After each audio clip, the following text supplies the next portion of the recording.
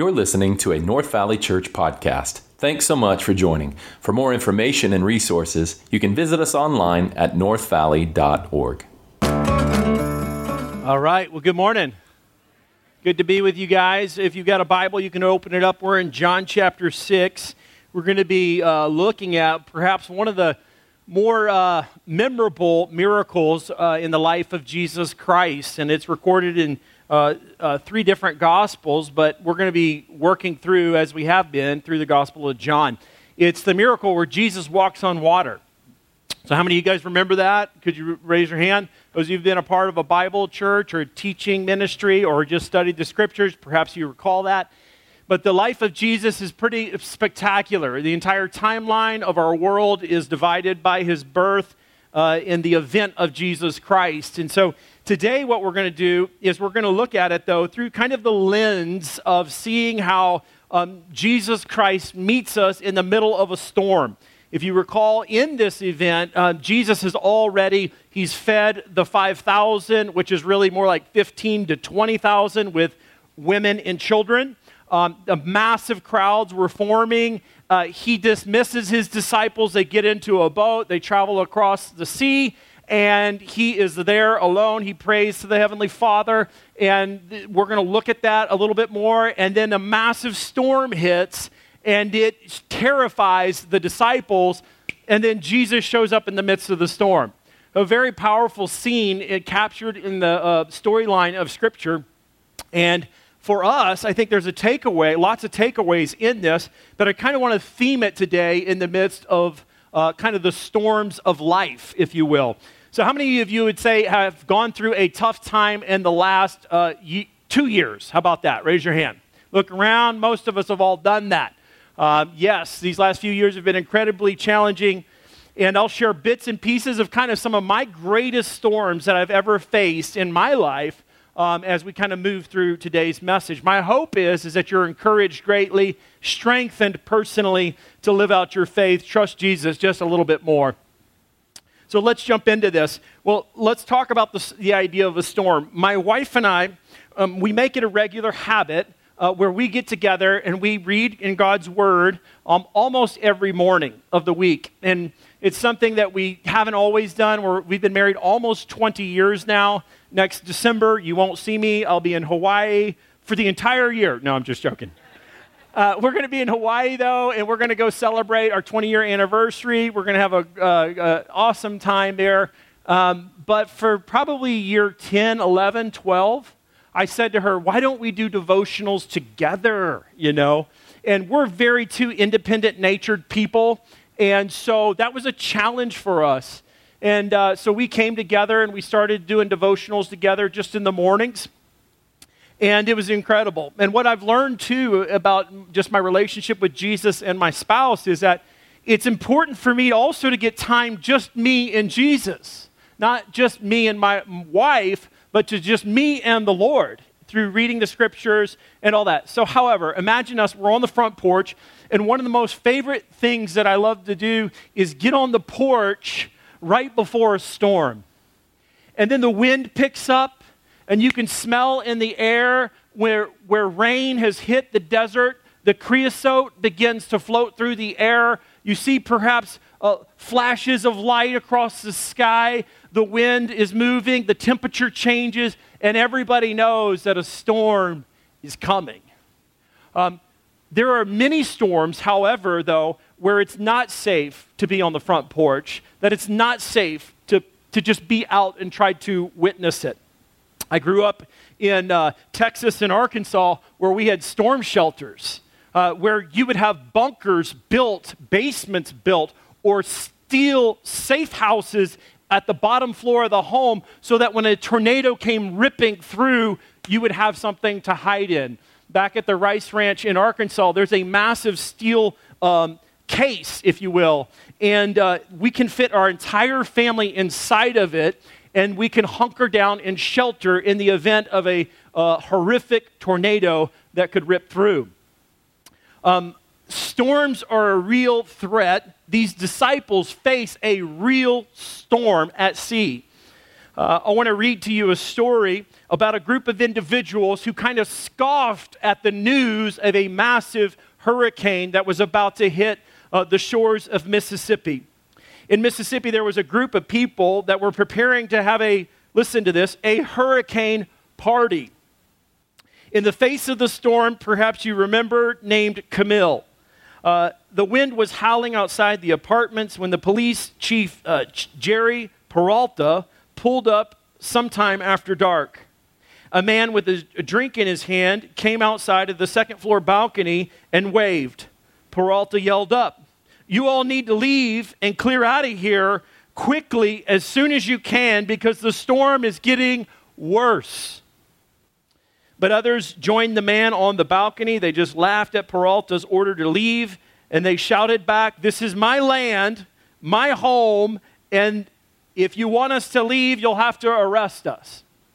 Well, the story goes that Peralta didn't arrest anyone that night, and he wasn't able to persuade them to leave either. So what he did was he wrote down the names of the next of kin of some 20 or so people who gathered there at the party through the storm.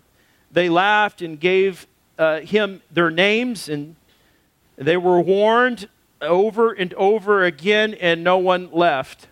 But it was about 10:15 p.m. when the front wall of the storm came ashore. Scientists clocked Camille's wind speed at more than 205 miles per hour.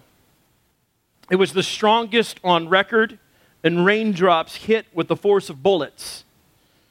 Waves of the Gulf Coast crested between 22 and 28 feet high. News reports later showed that the worst of the damage came on the little settlement of motels and the gambling houses where the hurricane party was. Some 20 people were killed at that hurricane party in the apartments. Nothing was left of the 3-story structure but the foundation alone. There was only one survivor. He was a 5-year-old little boy found clinging to a mattress the following day. That's a true story.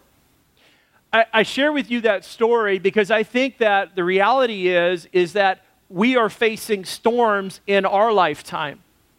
Maybe not physical storms like that, but around the country, around the world, we're seeing massive storms begin to hit our country and hit our world. These are called, what I would say, are signs of our times. Jesus warned about this. And he said this in Matthew chapter 6, verses 2 through 3. He says, "When it's evening, you say, 'It will be fair weather, for the sky is red.' And in the morning, 'It will be stormy today, for the sky is red and threatening.' You know how to interpret the appearance of the sky, but you cannot interpret the signs of the times." The reality is that there is storm clouds that are looming. People can predict weather patterns. But I say to you, we cannot ignore the signs of our times and the coming storms I think that we will face as Christians and in our own country as citizens of this country, that there are massive storms coming. So while you may have a storm going on right now in your life, I would say I think that we perhaps are on the brink of even greater intensities of storms. Just take, for example, the intensity and the frequency of the storms over the last 15 years. In 2007 to 2009 was the Great Recession. It was the collapse of the housing market. Phoenix was one of the hardest hit cities in our country. How many of you would say that that impacted you some shape, form, or fashion? Raise your hand. Yes. This is when we began to start a church, right in the middle of a recession. People said to us, "How in the world are you going to start a church during the recession?" I said, "I have no idea, but we're not going to quit, and we're going to continue to do so." Storm like that, it was the worst financial storm since the Great Depression. Again, more recently, we've seen political storms, strife and tensions between political parties like we've never seen before. We've seen racial storms with woke ideology and integrating into the educational system where there's an educational crisis right now. I just recently spent time with Deer Valley Unified School District with some of their leadership, and they will not back down and teach many things that I think are antithetical to the Bible in Christian living. there is a storm in the horizon, I think, that is far more powerful than we could anticipate. The global pandemic, literally another storm. It changed the way we do life. It has disrupted, at some level, everyone's life over the last few years. And most recently, with the war in the Ukraine and the global threat of nuclear war, as some have said, the threat of a World War III. What I'm saying, ladies and gentlemen, is there are storm clouds in the horizon. And for now, as a Christian, probably one of the greatest things that you can do is learn how to be strong in the Lord. Strengthen yourself in the Lord's power. His power is above all power. His word is the final word. He is the Alpha. He is the Omega. He is the source of your life. Right now, more than ever, in the midst of a storm, you have to be strong as a Christian, and then you give strength to other people so that they can endure. You're the one who's going to be asked about the hope that is within you, and if you do not know, then you will either lay down and be weak, or you can rise up in the strength of the Lord and help people. Those of you that have parents right now, you are charged more than ever to raise your kids. Be the strong shepherd to guide them, to direct them. Those of you who have influences in your business, storms are coming. And you have a role, an influence, a play to make in all of this. We can predict the storm weathers, we can predict the hurricanes, we can predict the earthquakes. But my question to you as a Christian, can you predict the coming storms?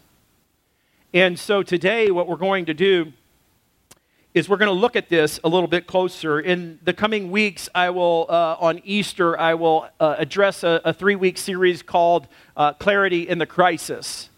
We will look at the life, death, burial, and resurrection of Jesus Christ and his promise to come back. And part of his his phrase is that watch for the signs, watch for my return. Somebody has asked me, do you believe we are in the last days? I do believe that.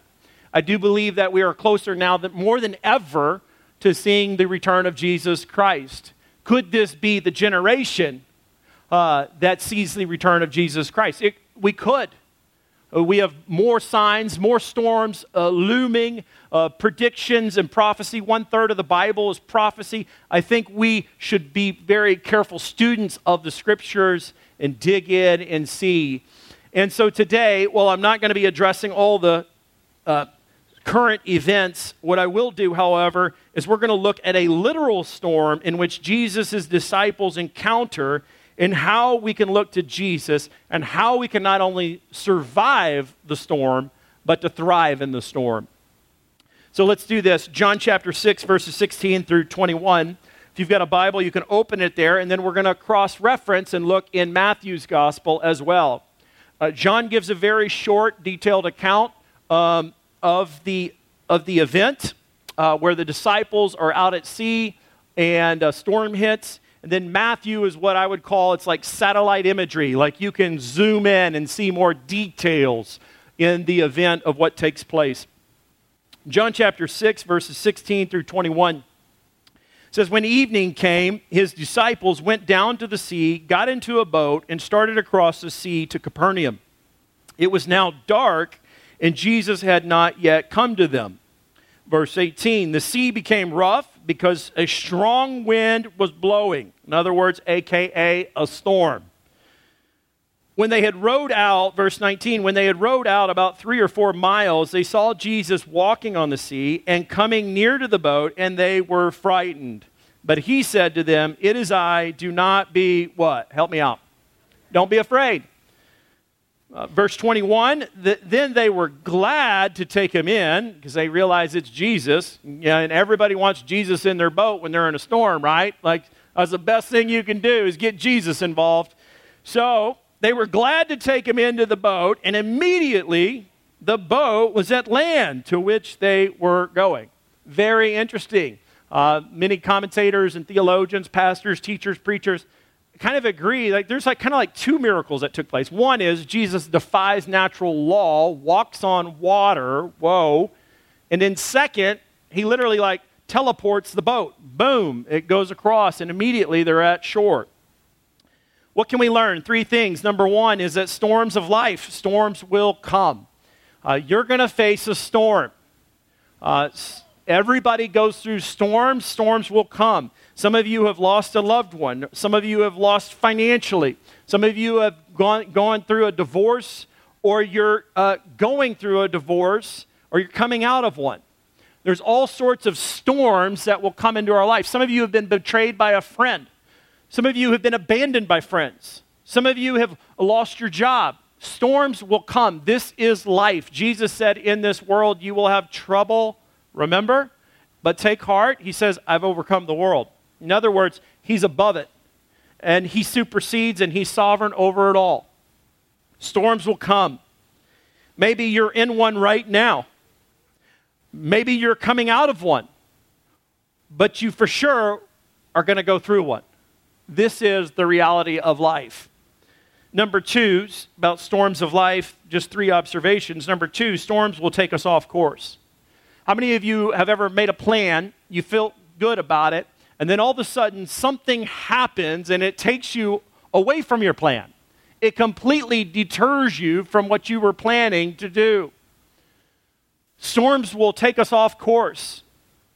When you get hit with hardship, you'll find out you have to either get creative or you get crushed. Nobody was planning on the global pandemic. And as believers, I told you, either A, you get creative and figure out how to do life, or B, you just get crushed. Storms will take us off course. But what's amazing about this is that we're not alone. Number 3, storms should never be faced alone. Number 3, storms should never be faced alone.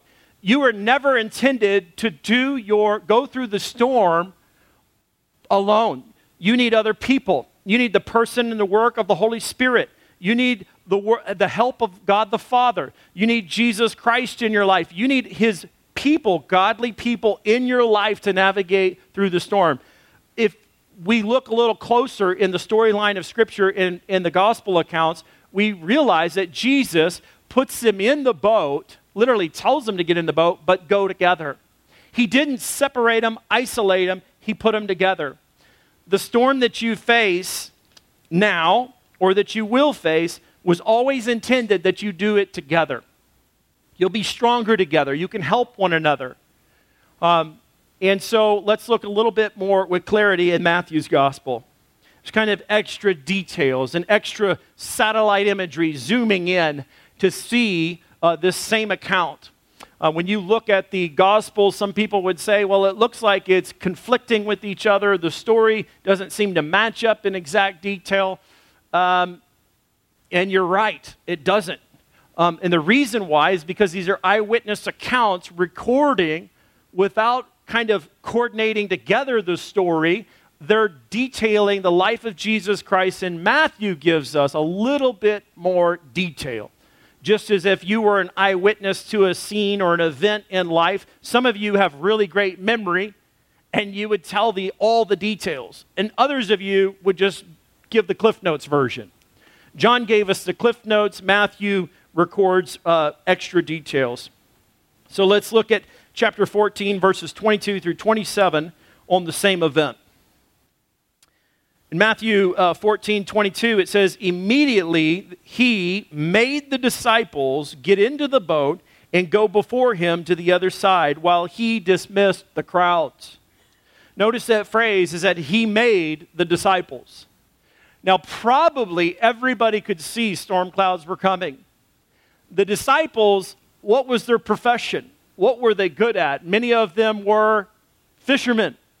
They knew boats. They knew how to handle oars. They knew how to handle the nets. They were probably taught, like I was as a young boy, how to read the sky. I grew up in the outdoors with being an outdoor enthusiast, and my dad always taught me, son, you got to just pay attention to the weather, because the weather influences so much of what we do. These fishermen knew very, very well what was going on. Jesus makes them get in the boat. They probably are saying, Lord, like a storm is coming. He made them get into the boat and go before him. You're not coming, Lord? No, I'm going to stay here. I'll dismiss the crowds. You get in the boat. Jesus, you're not going to be with us? No, I'm good. Go. So he makes them get in the boat. Verse 23, that's a little extra detail Matthew adds. Verse 23, after he had dismissed the crowds, look what he does. He doesn't shout back to the disciples, hey, come pick me up. He went up on the mountain by himself to do what? Help me out. To pray. Let me ask you a question. What do you think he was praying about? Let me ask you another question. Do you think he knew that the storm was coming? I think he did. When evening came, he was there alone, but the boat by this time was a long way from land, beaten by the waves, for the wind was against them. Literally, they're rowing, and I was a raft guide in Colorado, and a rowboat's a very strong boat. Like, that's the strongest boat you could possibly be in, rather than a paddle boat. A row means you have oars. They're rowing, or they're probably doing the back row, and they're not going anywhere because they're against the wind.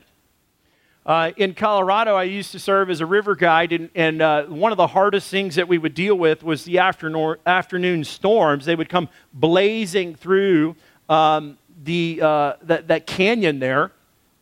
And when the wind was against you, the only way to get through it is you'd have to turn around and do like a row, but do it backwards because it was stronger and you could use your thighs. These disciples, literally, they're probably trading out. Peter, you're up. You know, let's get somebody strong in here. Let's start rowing. But they're fighting the wind. And they're doing it. It literally was about probably 7 miles wide. And it literally says that they're doing this all night long. And so basically they're going nowhere. And as a fisherman who's deeply acquainted with this boat, you would be deeply frustrated and probably a little bit frustrated at Jesus. Why did he have us do this? This is ridiculous. Look at the wind that we're fighting here. Verse 25. And in the fourth watch of the night, he came to them walking on the sea. But when the disciples saw him walking on the sea, they were terrified and said, it is a what? It's a ghost. They're freaked out. I mean, if you saw somebody walking on water in the middle of a storm, would you be freaked out? I mean, this is not normal. Jesus hasn't done anything like this according to the Gospels thus far, so they freak out. They cried out in fear, but immediately Jesus spoke to them saying, and Matthew records what John recorded, take heart, it is I, do not be what? Afraid. It's normal to be afraid. If you have no fear, something's usually wrong with you. I found out in doing outdoors adventures and whatnot, the people that had zero fear are usually the people that wind up with a documentary about their life and their stupidity of what they did do. I mean, the famous last words of a good redneck is, hey, y'all, watch this. And they're dead.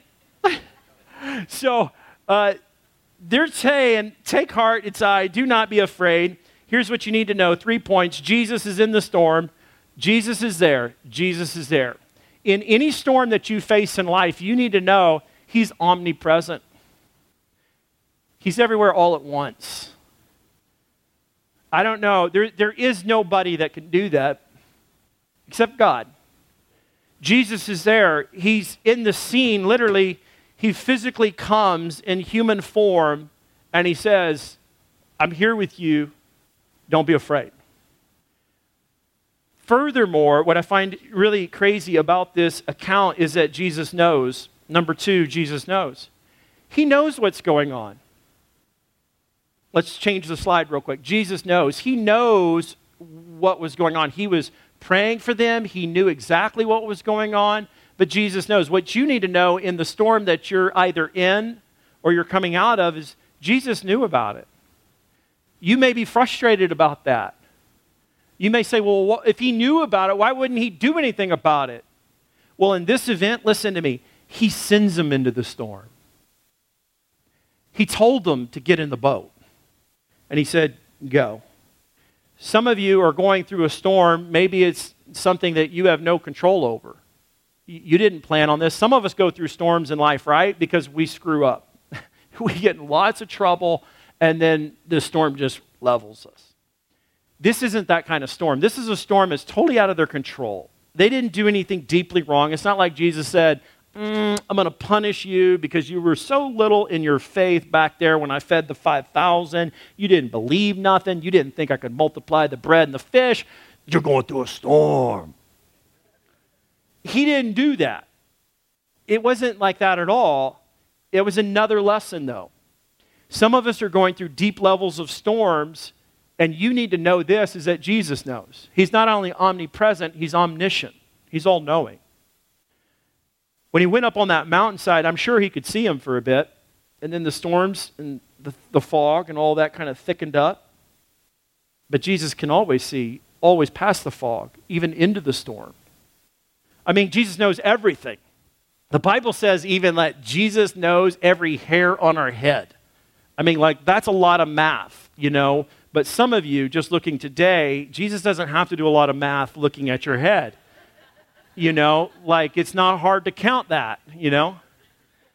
And I'm going bald too, so stick with me a while and I'll join you. I'll make the math easy on the Lord Jesus.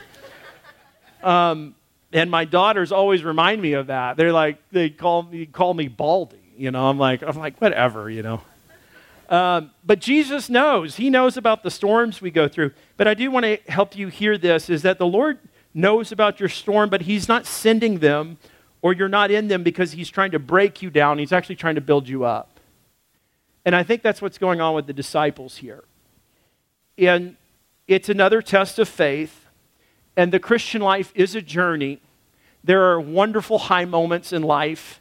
There are deep valleys. There is calm water. There are safe shores.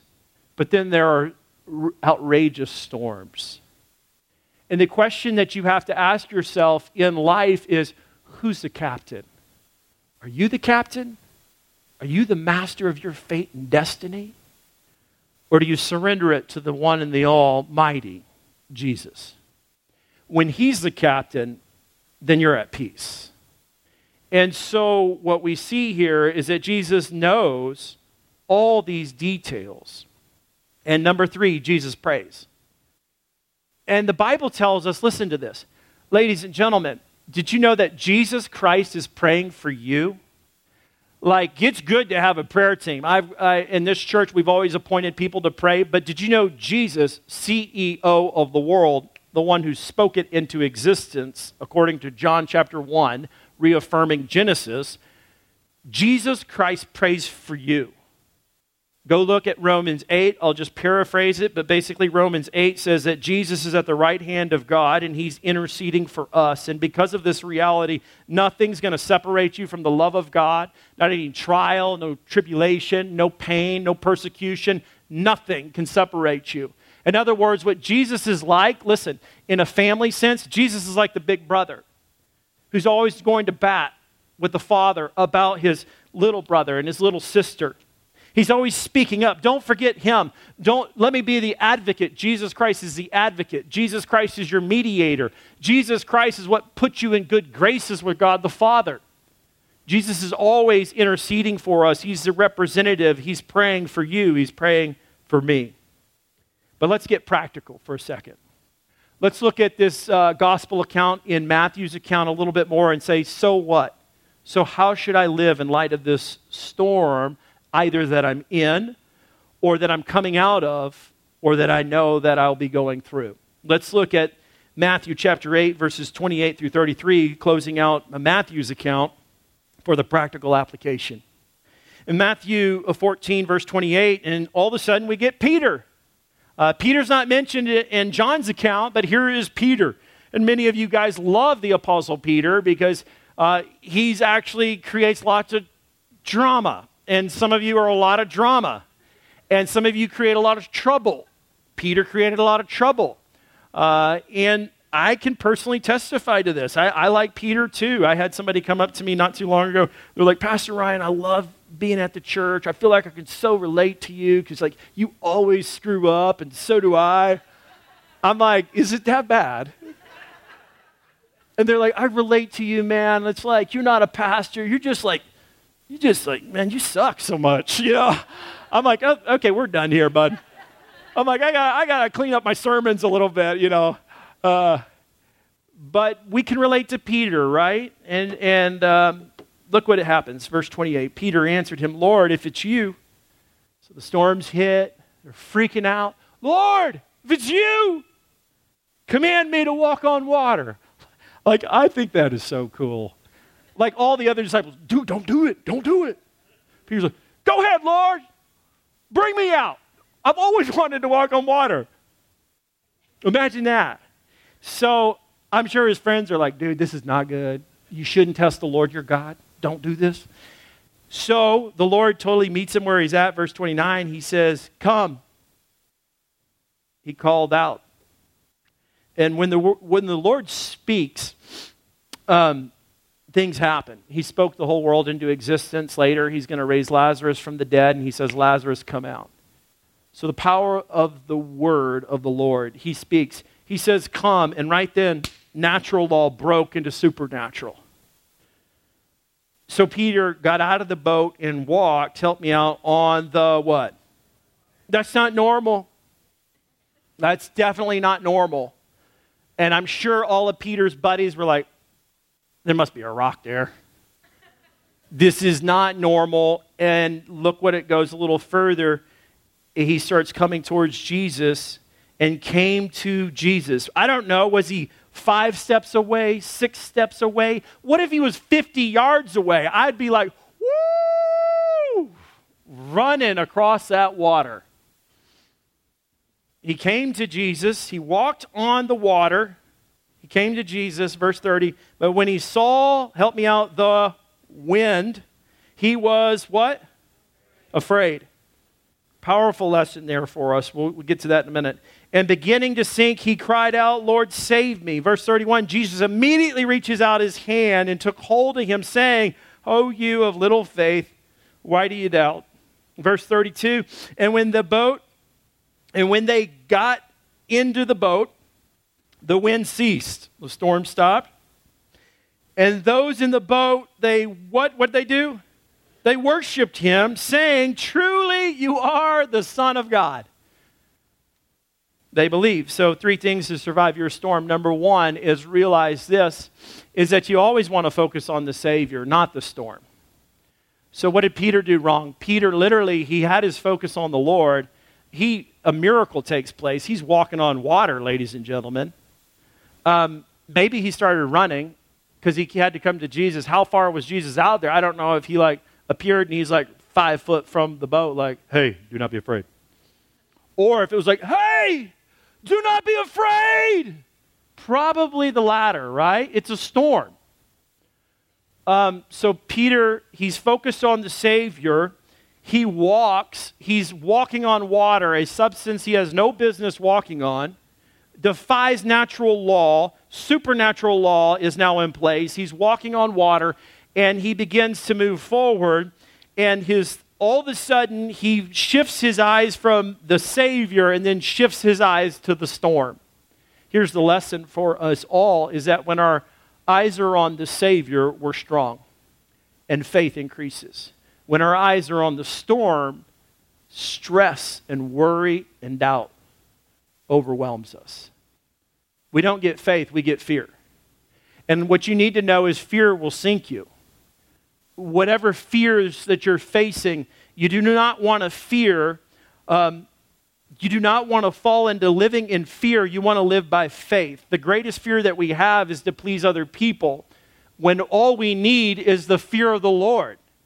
The only one we really should be afraid of is the Lord. Why? Because he's the sovereign king. He's the judge. He's the maker of heaven and earth and all that is in it. So, focus on the Savior in your storm. Number 2, you take the next step. Whatever that is, you take the next step. Some of you need to transition from, I'm just going to have to trust the Lord with my whole life. I want to be a Christian. I want to be a follower of Jesus Christ. I'm afraid of what would happen if I were to die today. Where would I go? Would I go to heaven or I'd go to hell? You need to take that first step and say, I place all my faith and trust in the Lord Jesus Christ. That's step number 1. Step number 2 or 3, somewhere down the road, maybe for you, is that you've got to realize that you need to perhaps maybe go public with your faith. You need to let other people know that you're a Christian. And that could look like placing your faith in Jesus Christ and going public with it in baptism. A young lady in our church named Natasha, she was on a Mexico mission trip with us with her daughter, and they are incredible people that have joined our church because somebody invited them. We went down there and we built a house together, and Natasha, she's going public with her faith. She wants her friends and her family to know she's a follower of Jesus Christ. Some of you have never taken that step of faith. And Jesus talks about the importance of living out loud your faith, that people need to know that you are a Christian. Easter Sunday, if you've not been baptized, that's your day. No better day to be baptized than Easter Sunday. After our 9 o'clock and our 10:45, we'll be doing baptisms. Some of you, I want to challenge you, perhaps your next step is to tithe financially. You've never taken that step of faith before, but tithing is where you give 10% of all your income, all your revenue, everything that you have. I challenge business owners to tithe your business too. And you say, why, Ryan? I'll tell you why. Because God owns everything. He owns your skill, He owns your talent, He owns your life, He owns your soul, He owns your spouse, He owns your kids, He owns your house, He owns your car. He owns your skills, your gifts, everything you have, it's all the Lord's. The Bible says everything belongs to the Lord. It's like we're like babies, like, mine, mine, mine. And the Lord's like, no, children, no. It's mine. And I give as I please. But here's what God wants us to do. Jesus Christ, listen for you, those that understand business concepts, Jesus Christ is the CEO. He owns everything, runs everything. He's the CEO. And then you are His managers. You're to steward everything that you have, all for the glory of God. Your kids, your spouse, your influence, your wealth, everything belongs to the Lord. You give your time to serve the Lord. You give your talent or your skills, your gifts to serve the Lord. You give your treasure, your financial treasure, and when you give 10%, that's representative of the whole. And we always, as Christians, want God's blessing on our marriage, blessings on our business. But what about blessings on our finances? So how do we do that? We honor the Lord with the first of our fruits.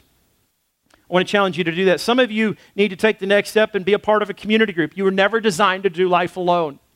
And you've been doing life alone for too long. If you don't have a community of godly people, godly folks in your life, in your family's life, then you will not survive, I do not believe, the coming storm. I think the Bible tells us that there is going to be a great apostasy before the return of Jesus Christ. And what this means is there's going to be so many people that walk away from the Christian faith in the coming years and in the future because they're not strong enough. My challenge to you is you be strong in the Lord. Spend time with godly people. How do I get strong? I get strong two ways in my faith. Number one, when I spend time with Jesus Christ. I'm very strong. Secondly, it's when I spend time with other godly men, for me. When they strengthen me, the Bible says iron sharpens iron, so one man sharpens another. The Bible tells us that let us not give up meeting together as some are in the habit of doing, but all the more let's encourage one another as we see the final days coming. I want to challenge you to take the next step and be a part of a community. Some of you need to take a leadership role. I prayed about this one. This is perhaps a Holy Spirit guiding the church, but some of you need to take a leadership role. What this means is perhaps in your business, you need to venture out and start this next department, or you need to venture out and start your own business. You need to do something, whatever the Lord is impressing upon your heart, even if it doesn't make full financial sense.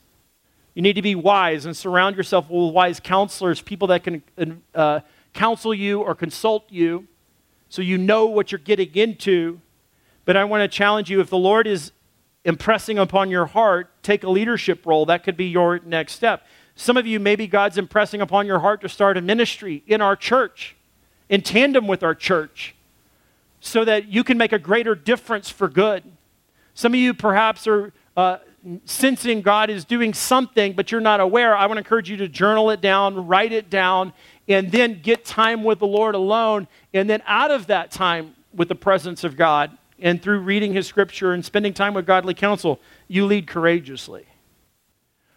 We want to be that kind of church that empowers people to make a difference in life. Some of you sense that God is calling you to start a new season of relationships. Maybe this is a commitment to marriage. Maybe this is a commitment to be a stronger shepherd in your home, to guide your kids, strengthen your kids, love and lead your spouse, that you're called by God to do something significant. Take that next step.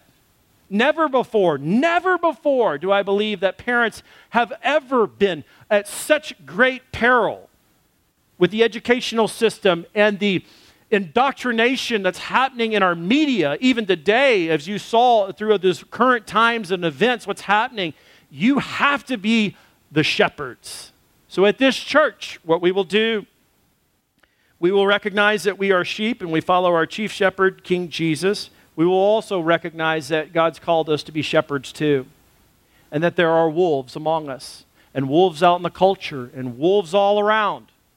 And you better carry a strong staff, and you need to learn how to whack a wolf. You need to be strong. So number 3, and I'll invite the worship team up. Number 3, I want to challenge you to survive the storm that you're in. Is trade out and worship instead of worry. It's normal to worry.